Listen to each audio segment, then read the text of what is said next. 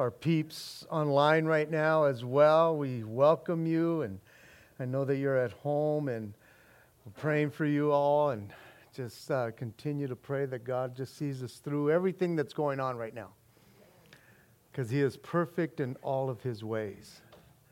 That never changes, guys. I love the fact, man, this morning as we're praying, it's like, dude, we serve a sovereign God.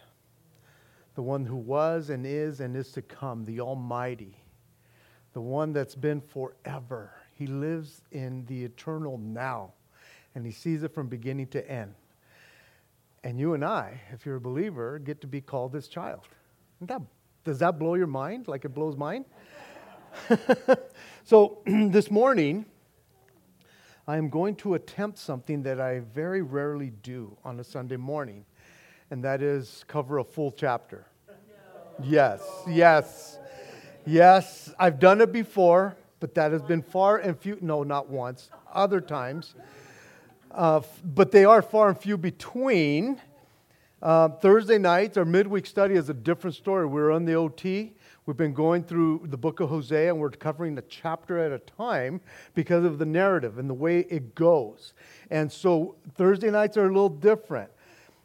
Being in the New Testament, it's sometimes really hard to just cover a lot and not just sit on something and camp out somewhere. And so it is hard, but here we've gotten to the book of Acts, where we're at in Acts 24. And from here on out, it's quite possible you might be seeing some more of this full chapters at a time. We have about 4 more chapters of studies. We'll see. But this one story here, where we're at, I just couldn't break it up somewhere, and there's so much. Now, I know what you guys are going to think. I'm going to camp out for a little bit, and you're going to go, really? You're going to get done on time? Yes, we will.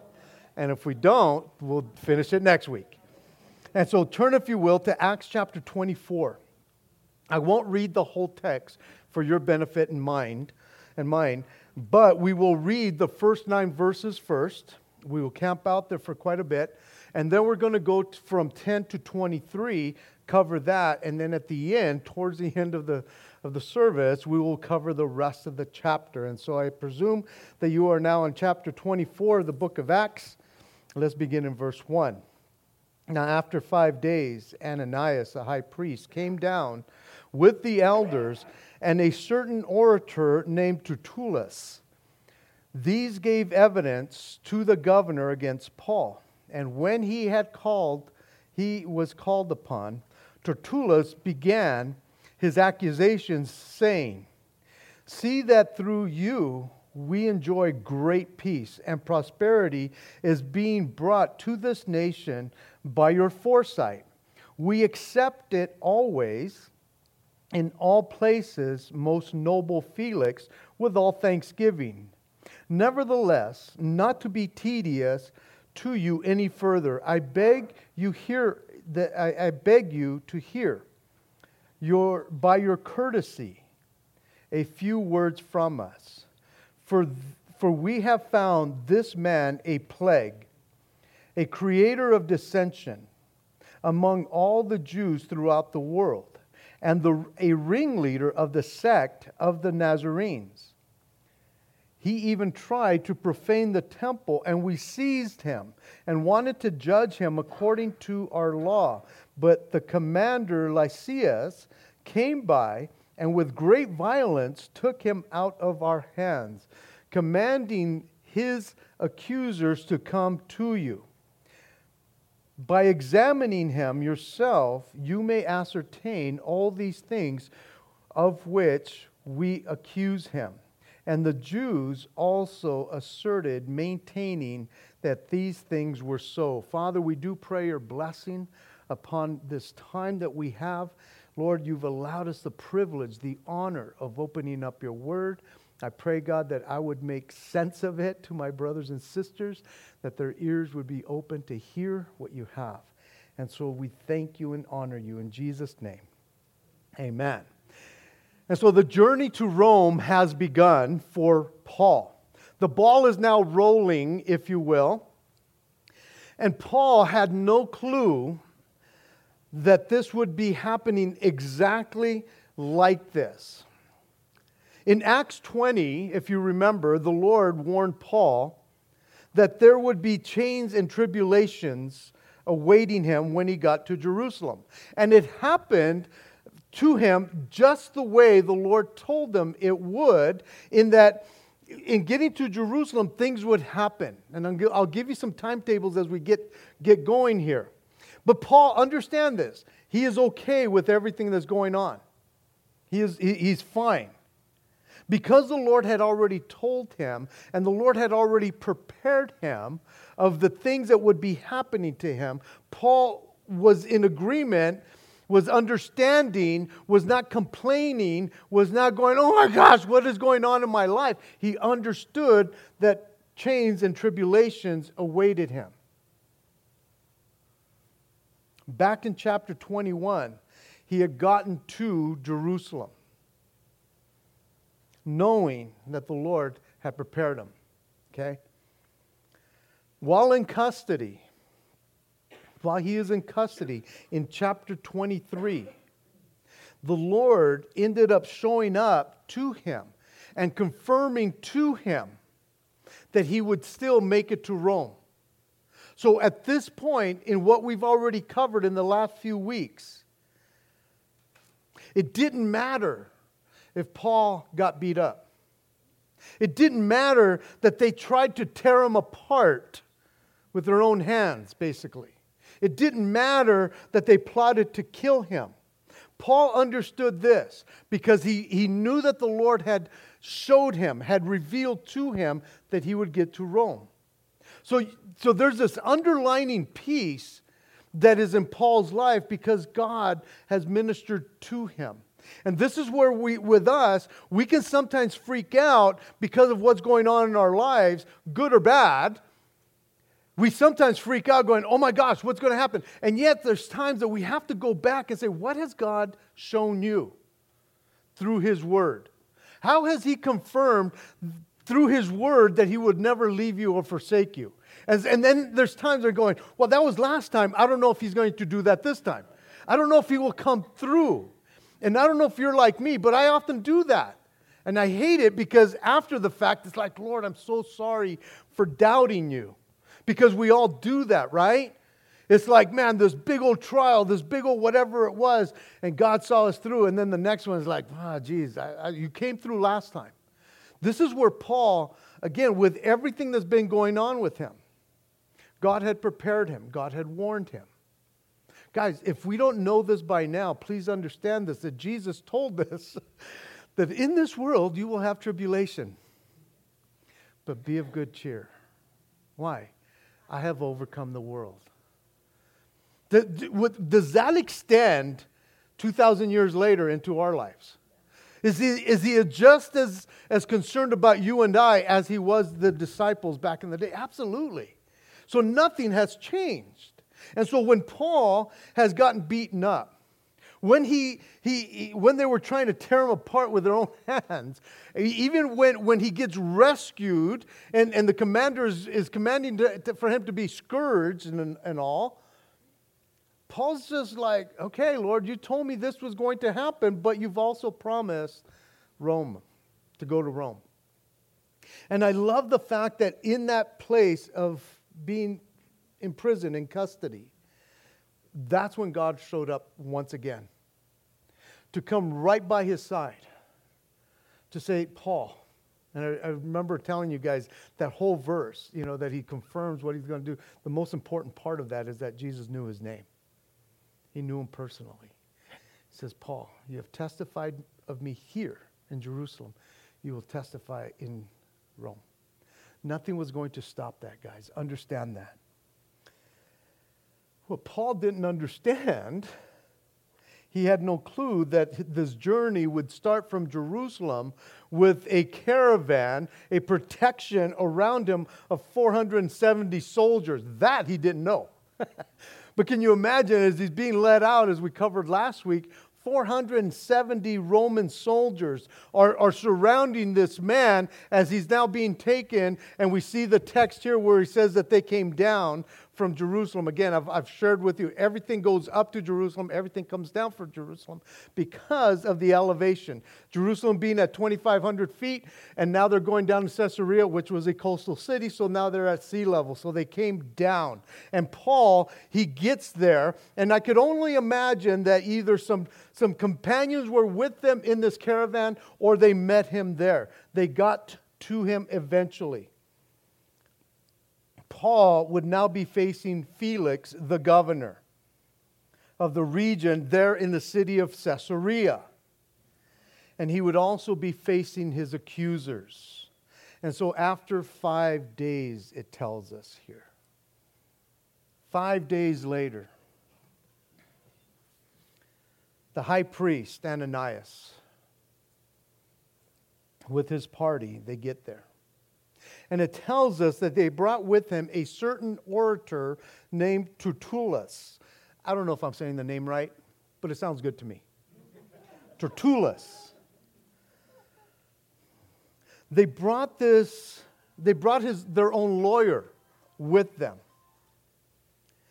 This name Tertullus is a Roman name. And so more than likely this man is a Roman citizen. Now, many of the Jews, to a large extent, were somewhat ignorant of the Roman laws. And also their mode or style or method of judicial justice. And so it wasn't out of the ordinary for someone who was a Jew to hire a Roman lawyer, to employ them to come and fight their cause before a Roman governor. It says here that Tertullus was an orator.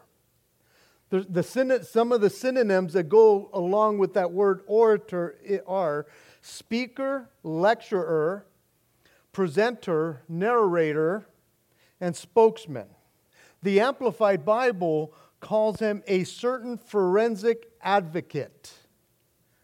In other words, he was a fancy-dancy, highfalutin lawyer.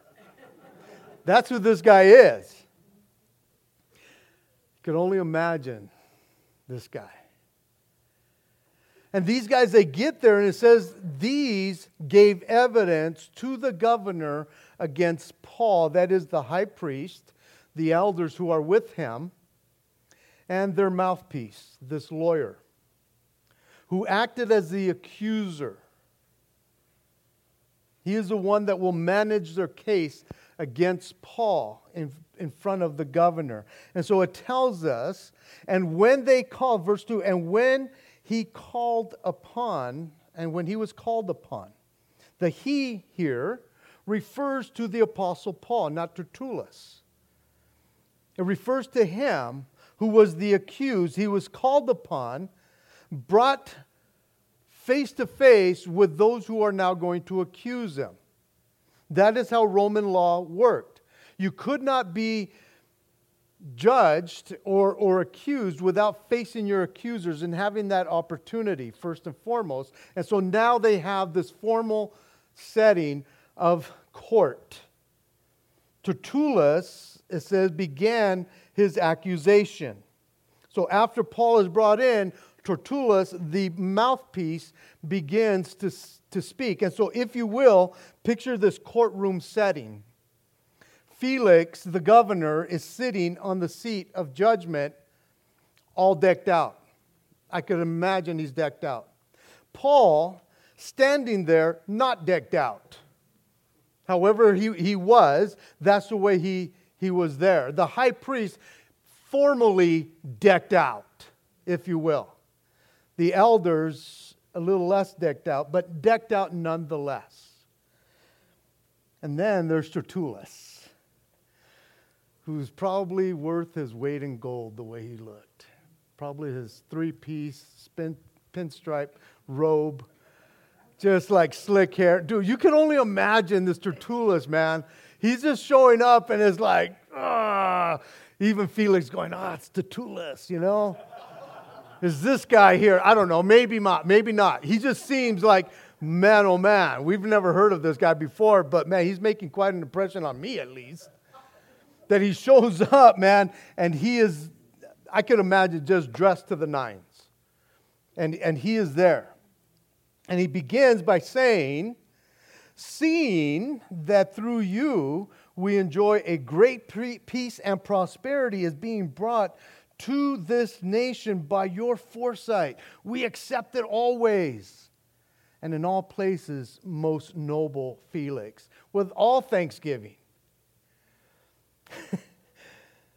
Tertullus begins, like most courtroom settings seem, buttering up the judge, using flattery, because you really can't win a case unless you've won over the judge, first and foremost. And even though it was customary to pour it on thick with flattery, Tertullus spends as much time buttering this cat up than he does in presenting the case. He uses 3 verses to butter the guy up and 4 verses to present the case. So he spent as much time kind of, just pouring it on. Granted, at that time frame, Felix had brought a lot of reform to that region. And he brought some peace into that region as well. But he basically had done it by using kind of some bad guys to kind of do his dirty work. It was almost as if he's hired the mafia to do the security. Understanding that the mafia there or the bad guys would say, hey man, let's take care of it, forget about it. Forget about it, man, it'll get done. It's like, right on, Guido. You take care of what you got to take care of. I just need peace in this area, so again, I need to look good. I'm sure Tertullus must have looked at Felix like this amazing stack of pancakes all buttered up, soaking in maple syrup. Dude, I was thinking about all this stuff, right? And going, man, oh man, it would have been great for a pancake breakfast today instead of a burrito breakfast. But I didn't think about that.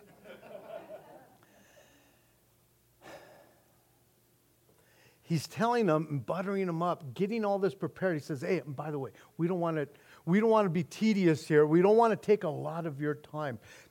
No big deal, man. We're going to lay it out before you. And he begins by saying in verse 5, we have found this fellow or this man to be a plague, a creator of dissension among all the Jews throughout the world, a ringleader of the sect of the Nazarenes, and even tried to profane the temple. And so we see that he brings up 3 different accusations here. A worldwide troublemaker, a ringleader of this sect, and also he had attempted to profane and desecrate the temple. Now, I'm sure that Tertullus thought, as soon as I butter this guy up, as soon as I present the case, it's going to be an open and shut case. We'll be out of here in no time. I'm sure he told the peeps that he was with, hey guys, we're going to be in and out. It's formality. Man, I know that once I talk to this guy and kind of just build him up a little bit, he's going to go, oh my goodness, of course, the guy's guilty. And I'm sure he thought he was going to impress everyone that was there. And pretty soon, after he got done with the accusations, poor old Paul will be whimpering in the corner, asking for mercy. But he says, the first accusation, this man, we found that this man is a plague.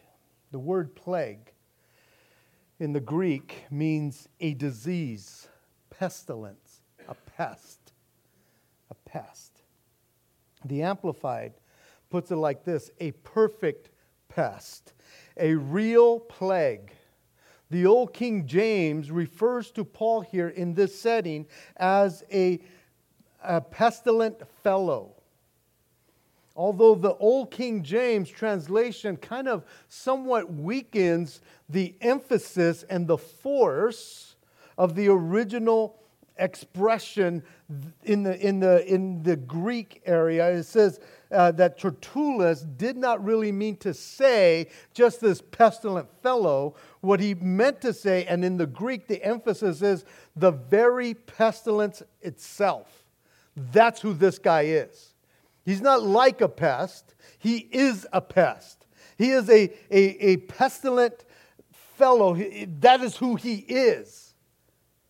Now, the word commonly applies to a plague or a pestilence. But when it was applied to a man like this, it was meant that he is one who corrupts the morals of other people. That's who this guy is, a plague to everyone he comes in contact with. He is turbulent. He is an exciter of sedition, agitation, a rabble-rouser, if you will. That's who this man is. And so in all of this, Tertullus references their belief that Paul was this kind of guy who causes extensive disturbances everywhere he goes. Now, we study his life, and there's always something going on in Paul's life. But most of the time, and we've studied this throughout the book of Acts, Paul didn't go in there going, how can I just rile everybody up here? No, he's not doing that. Again, like I shared last week, he's not a troublemaker. We're not troublemakers. We're called to be peacemakers.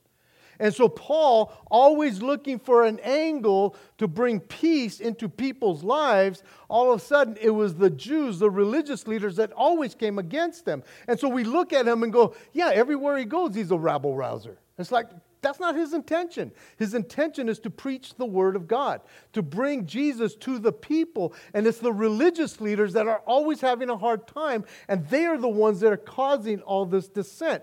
But they're pointing the finger at him, saying, he's a plague. He's the plague.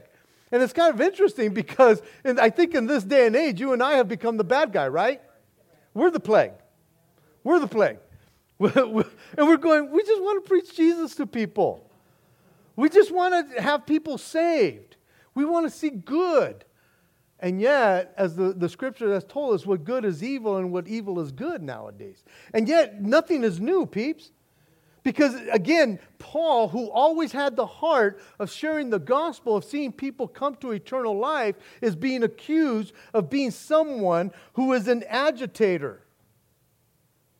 Who goes around with these causing disturbances everywhere among the Jews. He is a creator of dissension, a mover of sedition, agitation, an exciter of tumult. Now understand, Tertullus, again, he is a sharp lawyer. He's dressed the way, I think he's dressed in his pinstripe, whatever. He knows exactly what he's doing because he's saying to the judge, to the governor, that this man is preaching doctrine contrary to the laws and the customs of Moses. And because of that, he is exciting the Jews and bringing tumult and disorder. If in fact that was true, this would have caught Felix's ears because he could not have that going on, because that would mean that Paul is an insurrectionist. He is doing this on purpose, and he's turning people not just against the Jews, but he will rise up against the Roman government. He will do something that's against the law to them. So Tertullus knows exactly why he's calling them certain things. He understands that. This would mean that Paul was stirring up a revolt, a rebellion, a revolution within the Jewish religion, which was the only organized religion and authorized religion that was allowed by the Romans. And Felix couldn't have that on his watch. And he throws out there and he says, man, he is doing this throughout the world. In other words, he's just not doing this in Jerusalem where he got busted. He's doing it throughout all the Roman Empire. Which at this point, you would think that Felix is thinking, wow, how is it I haven't heard about this guy lately? If he's that bad, if he's everywhere causing a ruckus, it would have come to my understanding at one point when we had the governor's convention. It's like, hey, here's Paul, man, watch out for this guy. But again, it doesn't seem like Paul has been on his radar. And so this guy is going, this is who this man is. And you got to almost take a step back and go, then why was Felix kind of going, The second thing that he accuses them of is being a ringleader. And that word ringleader occurs nowhere else but right here in the New Testament. That's it. The word ringleader is considered to be a military word or term. And it denotes one standing first in the ranks, i.e., a captain, champion. One who stands first in an army, a standard bearer, a leader, a commander. And the insinuation was that Paul was so active and prominent in preaching the gospel that he was the leader, the ringleader, the principal person that extended to this sect of the Nazarenes. That is who this guy is. And so again, you're thinking, how is it that Felix doesn't really know how bad this guy is? Again, that word, or he calls him the ringleader of the sect. That word sect, in the Greek word is heresis. And we derive and get our word heresy from that word sect. And it means properly a choice, i.e. specifically a party, or abstractly disunion. And that's from the Strong's Concordance. The Thayer's Greek lexicon puts it like this: a body of men separating themselves from others and following their own tenets, or a sect or party. Dissensions arising from diversities of opinions and aims is the way Thayer's puts that. That's who this is. So being a ringleader of a sect, of a faction, of a party, a school of thought, opposite from what they're supposed to be thinking, was something that the government didn't take too lightly. Not in the Roman Empire. And again, Tertullus knows exactly why he's calling them a ringleader. Because he knew that Felix wouldn't want that hanging over his head without making a judgment against this man. And the fact that he was from the Nazarenes, this was a name that was usually given to the Christians in that day, and it wasn't a compliment. It was in contempt and disdain because they followed this Jesus of Nazareth, who was known to be a troublemaker in his own right. And then he says in verse 6, and he even tried to profane the temple. He even tried to profane the temple. This is that third charge that he's giving to him. That Paul even tried to profane the temple. Which is quite different from the original accusation, if you remember a few weeks ago. The Jews of Asia said and claimed that he also brought Greeks into the temple. That he had defiled their holy place. And they were certain of that. They weren't saying that he tried to do that. They said that he did do that, not tried. And yet Tertullus here is somehow softening this third charge. Instead of saying, and he defamed the temple. He didn't say it like that.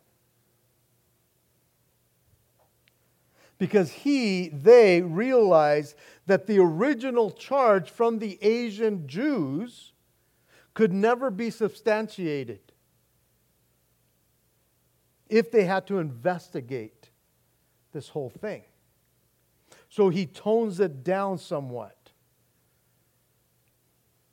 Now, when you're looking at this third charge, it seems to be more of a religious matter than a civil matter. And why would he be bringing that up to the Roman governor, given the fact that Rome had given the Jews every authority to execute someone who profaned the temple? But all of these charges have a political overtone. And Felix could not just sweep it under the rug. He had to deal with these things. He would have to make a judgment on this. Tertullus is no fool. He knows exactly what he's doing. He is slick. He is highfalutin, if you will. He understands what he's doing and how, just like most lawyers, man, they have this verbiage that you and I going, what? But he knows exactly why he's pinpointing these three charges and the way he's pinpointing them. Because then, as he's finishing up, he puts a little cherry on top. Because he says he even tried to profane the temple, and we seized him wanting to judge him according to our law. But your commander butted in. Bink. He knew exactly what he was saying. We could have dealt with this, and you would never have heard of this guy, and we would have done away with him. But your commander, he came in and he violently took him out of our hands. And so now Tertullus is incriminating Claudius Lysias, the commander of the guard in Jerusalem, by saying that he took him out of our hands and we would have dealt with him. Because we have that right to do that.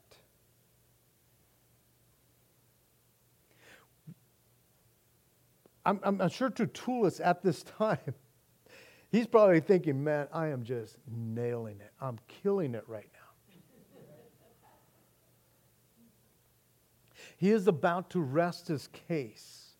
And he knows the judgment is forthcoming. It has to be. And so he finishes off by saying, in the middle of verse 8, by examining him yourself, you may ascertain all these things of which we accuse him. As soon as you just kind of just ask him a few questions, case closed. I put another notch on my belt here on my books, man. He probably thought, man, it is in the bag. Probably looked at the guys, the Sanhedrin there, the council, going, no biggie. But with all the flattery that he poured on to Felix, this time it would get him nowhere. Verse 10. Then Paul, after the governor had nodded to him to speak, answered, inasmuch as you know that, as I know that you have been for many years a judge in this nation, I do the more cheerfully answer for myself. Because, as you may ascertain, that it is no more than 12 days since I went up to Jerusalem to worship. And they neither found me in the temple disputing with anyone, nor inciting a crowd, either in the synagogue or in the city. Nor can they prove the things of which they now accuse me. But this I confess to you, according to the way which they call a sect, so I worship the God of my fathers, believing all things which are written in the law and in the prophets. I have hope in God, which they themselves also accept, that there will be a resurrection of the dead, both of the just and the unjust. This being so, I myself always strive to have a conscience without offense towards God and men. Now, after many years, I came to bring alms and offerings to my nation, in the midst of which some Jews from Asia found me purified in the temple, neither with a mob nor with tumult. They ought to have been here before you to object if they had anything against me, or else let those who are here themselves say if they found any wrongdoing in me while I stood before the council, unless it is for this one statement which I cried out, standing among them, concerning the resurrection of the dead. I am being judged by you this day. But when Felix heard these things, having more accurate knowledge of the way, he adjourned the proceedings and said, when Lysias, the commander, comes down, I will make a decision on your case. So he commanded the centurion to keep Paul and to let him have liberty, and told him not to forbid any of his friends to provide for and visit him. So Paul has his day in court. I could only imagine that this fancy dancy lawyer is stunned that Felix would even give Paul a voice. That he would not just examine him, just give me a yes or no, because you're done, buckaroo. Once again, I'm reminded how the Holy Spirit continues to work in the life of a believer when he is faced with situations that he's going, how did I get here? And we ought to remember that God just doesn't leave us to fend for ourselves. If you are a believer, He gives you the Holy Spirit. And the Holy Spirit is the one that does the work in us and through us, no matter what situation we might find ourselves in. I read this to you a couple of weeks ago, whenever I read this to you, from Matthew chapter 10. And I want to read it once again to remind us that it is the Holy Spirit who does the work in us in difficult times. If we are read up and prayed up and have the filling of the Holy Spirit on a continual basis, He goes before us. He comes up behind us. He gives us the words to share. And this is what Jesus told His disciples. In Matthew 10, beginning in verse 16, behold, I send you out as sheep in the midst of wolves. Therefore be wise as serpents and harmless as doves. But beware of men, for they will deliver you up to councils and scourge you in their synagogues. You will be brought before governors and kings for my sake, as a testimony to them and to the Gentiles. But when they deliver you up, do not worry about how or what you shall speak. For it will be given to you in that hour what you should speak. For it is not you who speak, but the Spirit of your Father who speaks in you. Guys, that should comfort our hearts.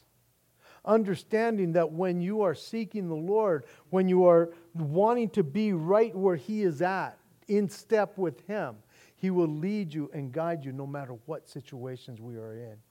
No matter how dire the world may look, no matter what you're called upon to say and do, if you trust that God has gone before you, He will do it again.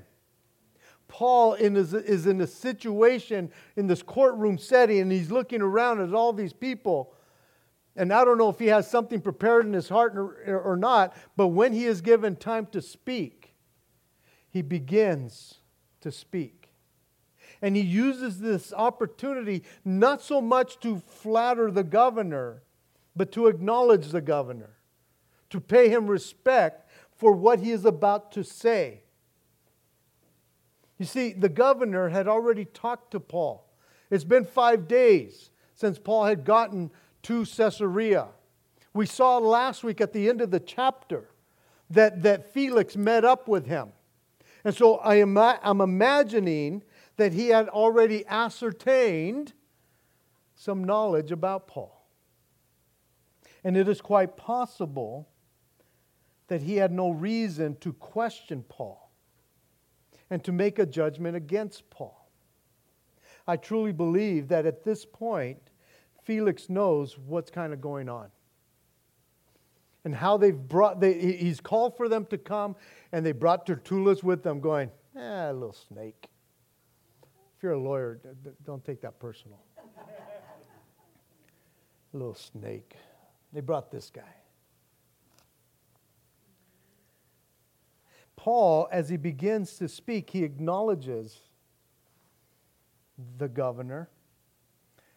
And he says in verse 12, and they found neither me in the temple disputing with anyone or inciting a crowd, neither in the synagogue or the city. Nowhere was there ever a situation where I caused any of this. So he allows Paul to make his defense. And the first charge, he says, this council that's sitting before you, judge, right now, they never found anything on me. Not in the temple, not in the synagogues, nor in the city.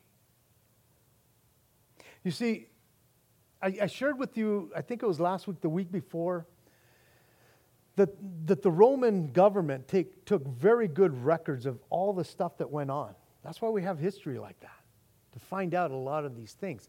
Even though we have biblical history, there's a lot of just regular history that we can look back on and who was in charge when and what.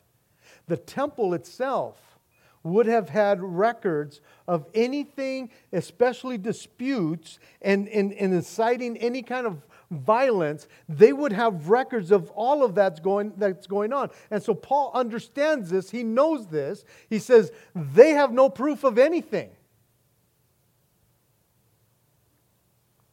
They can't prove any of these accusations that they are bringing against me. They can't produce a thing. It would have been contrary if they tried to bring any more proof above any of this to get down into the weeds. There would not have been proof at all. It would have been on the contrary. The record would have shown that it would have been these Asian Jews that started something back in a few days earlier. They were fresh, all of that. Now, if you remember, when I was bringing up this situation when Paul first got to Jerusalem, I told you it was kind of odd that Paul would allow himself to get involved in this whole purification thing. It's like Paul's not even, he's been a Christian for 25 years now. Why is he still doing some of these things going along with the Jewish religion in the temple? Now we see why. Now we could understand God was allowing him to be a part of all of this, even though it was customary, even though it was tradition, even though it was ritual. Paul was not afraid to be involved in that. And it's now being served for his purpose. And he brings that up to them. The only reason I was there was to worship. I had brought money for my nation. Now, he doesn't say, I brought it for the church of Jesus Christ. He doesn't say that part. Being wise as a serpent and gentle as a dove. I brought it to my peeps, man. They were still Jews. I brought it for these guys who needed the help. And the only time they saw me in there is because what? I was being purified. They would have record of that. Paul paid for them to be purified, right? If you remember that. All of these things, everything was on record. And so now that he's standing before them going, that's why you allowed me to do all that, Lord. Again, sometimes it's not until after the fact you realize it's like, that's why I did that. Because I wouldn't have done it normally. But now I get it. Now, again, normally, it seems like Paul's always causing a riot. But he wasn't the one that caused the riots. It was the Jews in every place he went that had the issues with Paul. It wasn't today. Not today, Satan. Not today. And so once again, we see Paul using the wisdom of God as he refers to this so-called sect. No, it's not a sect. Again, the way was just an offshoot of Judaism. And it was very close tied, but they weren't considered a sect. Now, you and I might go, come on, now you're kind of skirting all of that. But this is the wisdom that is being used. Paul is using this wisdom. He says, man, the only reason I was there is to worship the God of our fathers. Referring to the way, of which Felix was familiar with, as we saw just a while ago. He says, after many years, in verse 17, it had been quite a while since I had been in Jerusalem, but I came to Jerusalem to bring these alms to these people.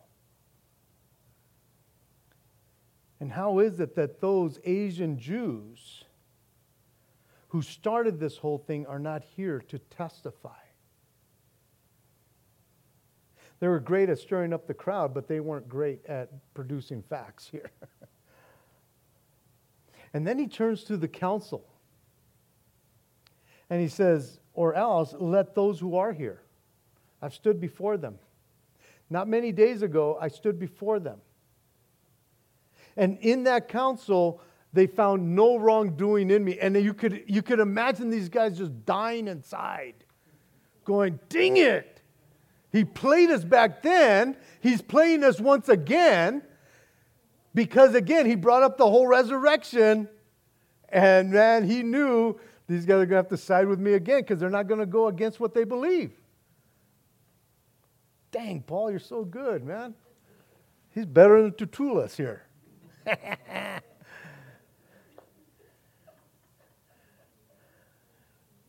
All of these guys, man, we're short on producing facts. Let these guys see and tell you if they found any wrongdoing. I could almost imagine there was a moment of pause for effect. No? Got it. Let me move on, Judge. They are all dying inside. You see, at that point, especially that moment of effect, that he looked over at the high priest, would have been a great time for say, hey, Ananias, remember that time you slapped me in the face?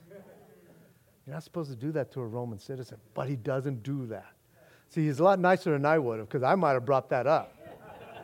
I might have brought that up just to dig it. No, I dropped the charges against him. But just on the record, right? When Felix in verse 22 had heard these things, having a more accurate knowledge of the way. Paul, resting his case, Felix says, I know something you don't know. I have a more accurate knowledge of the way.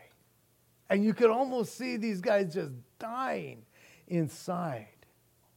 And with that, he adjourns the proceedings. How stunned must these guys have been? Tertullus, as amazing as he was, felt like nothing at this point. I could guarantee you. He knew, we're done, guys. We're done. They were stunned. Especially when he says, you know what, we're going to wait for the commander to get here. And I could almost guarantee you he never even subpoenaed this guy to come. And so he commanded the centurion, those who were taking care of Paul, to let him have all the liberties that he needed, and told him not to forbid his friends for providing for him and to visit him. Now, as amazing as that sounds, Paul is still in custody here. It might be very minimal security, but he's still in custody. The unfortunate thing is that he will be like that for the next 2 years. It doesn't tell us anything that happened within those 2 years, but I could guarantee you Paul did not just sit in the house pouting. Even though there was a great victory, even though it seemed like the Holy Spirit was working in him and through him, the Apostle Paul has 2 years of just sitting here, and we, in the text here, hear nothing about it. And it just kind of goes to show us, and as I was thinking about this, like, our lives are not always that exciting, are they? Oh, God can use us in the smallest things. So we're going to see that Felix has been bringing him in, and he's witnessing to him. And I could imagine that the guards that are overseeing Paul, and there had to be 4 of them in one day. Every 6 hours they were changing guards. Dude, they all were getting saved. I could guarantee you that. Paul was not just there going, "Oh, I hate this life. I hate my life." Why has God allowed this to happen? He knew what was going on. He didn't know how long it would take. But this is what happens sometimes. Our trials just kind of go on and on and on. And yet, has God left Paul? Not at all. He still has hope in him. At the end here, as we close up, it says, "And after some days, when Felix came with his wife Drusilla, who was Jewish, he sent for Paul and heard him concerning the faith in Christ. Now, as he reasoned about righteousness, self-control, and judgment to come, Felix was afraid and answered, 'Go away for now. When I have a convenient time, I will call for you.' Meanwhile, he also hoped that money would be given him by Paul that he might release him. Therefore, he sent to him more often and conversed with him." Verse 27. "But after 2 years, Porcius Festus preceded Felix, and Felix, wanting to do the Jews a favor, left Paul bound." Felix must have gone away for a little bit. He came back with his wife. And it says that he spoke to Paul concerning the faith in Christ. Again, we don't hear all the stories. We don't have all the little details about what happened. But it does say that they reasoned. And that word reason in the Greek is dialogame, where we get our word dialogue from. And it means to say thoroughly, i.e. discuss, in argument or exhortation, dispute, preach upon, reason with, speak. So this is what's going on in that 2-year period. He is dialoguing with him. And he shared with him about righteousness, self-control, and judgment. I'm sure that Felix felt the conviction that was being shared here with him about righteousness, self-control, and the judgment to come. You see, he should have felt conviction because his marriage to Drusilla was his 3rd marriage, and he had to break up another marriage just to get her. In his regime, it was marked with injustices against the righteousness of God. And so it also tells us that he was a man that lacked self-control. The Amplified puts it like this: Felix became alarmed and terrified and said, "Go away for the present. When I have a convenient opportunity, I will send for you." The scripture that popped to mind from 2 Peter chapter 2, verse 21 says, "For it would have been better for them not to have known the way of righteousness than having known it to turn from the holy commandment delivered to them." Felix was now accountable for what he had heard. But it wasn't up to Paul to save him. It was up to Paul to share with him. And the Holy Spirit was going to do the work. And if this guy refused, again, that's on him. It wasn't on Paul. Paul did what he was supposed to do. Meanwhile, Felix hoped to get money, to let him go. That's what his hope was in. There was this greediness about him to get this bribe. but his hope was never fulfilled. This deception, this greediness, his pride kept him from truly knowing God for eternity, and which is really sad.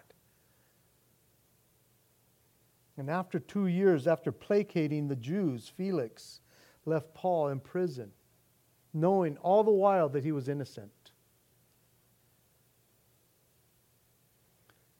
Felix eventually lost his position, but Paul would be handed over to another ruler.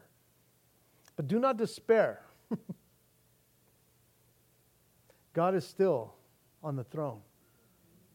God was still with Paul. Paul's hope, I could guarantee you, was still unshaken.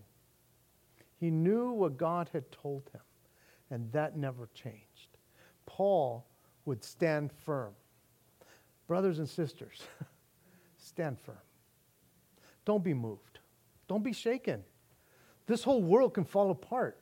Again, I've shared with you time and time again. We read the end of the story.